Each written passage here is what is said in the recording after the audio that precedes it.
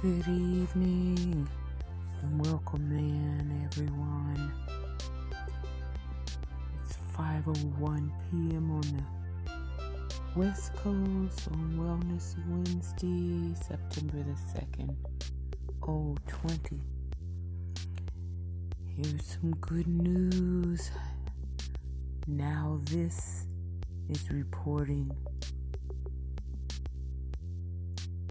the Centers for Disease Control and Prevention has announced a nationwide temporary halt on evictions due to the COVID-19 pandemic.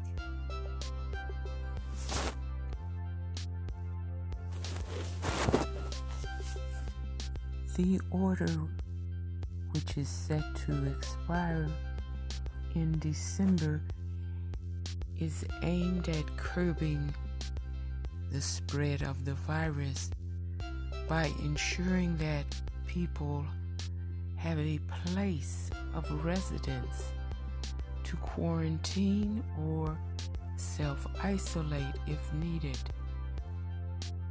It states that renters have to sign a declaration stating a loss of substantial income and attesting that if evicted, they have no other option besides experiencing homelessness or living with more people in close proximity.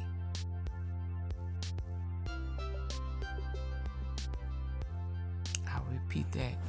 It states that renters have to sign a declaration stating a loss of substantial income and attesting that if evicted, they have no other option besides experiencing homelessness or living with more people in close proximity.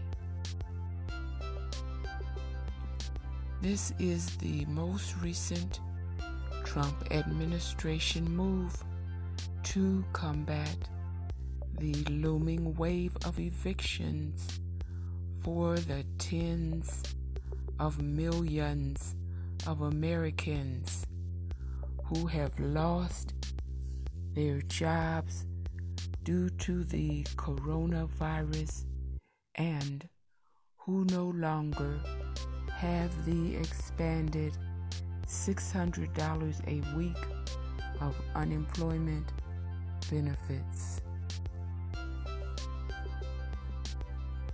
Thank you for listening. Be safe, be well.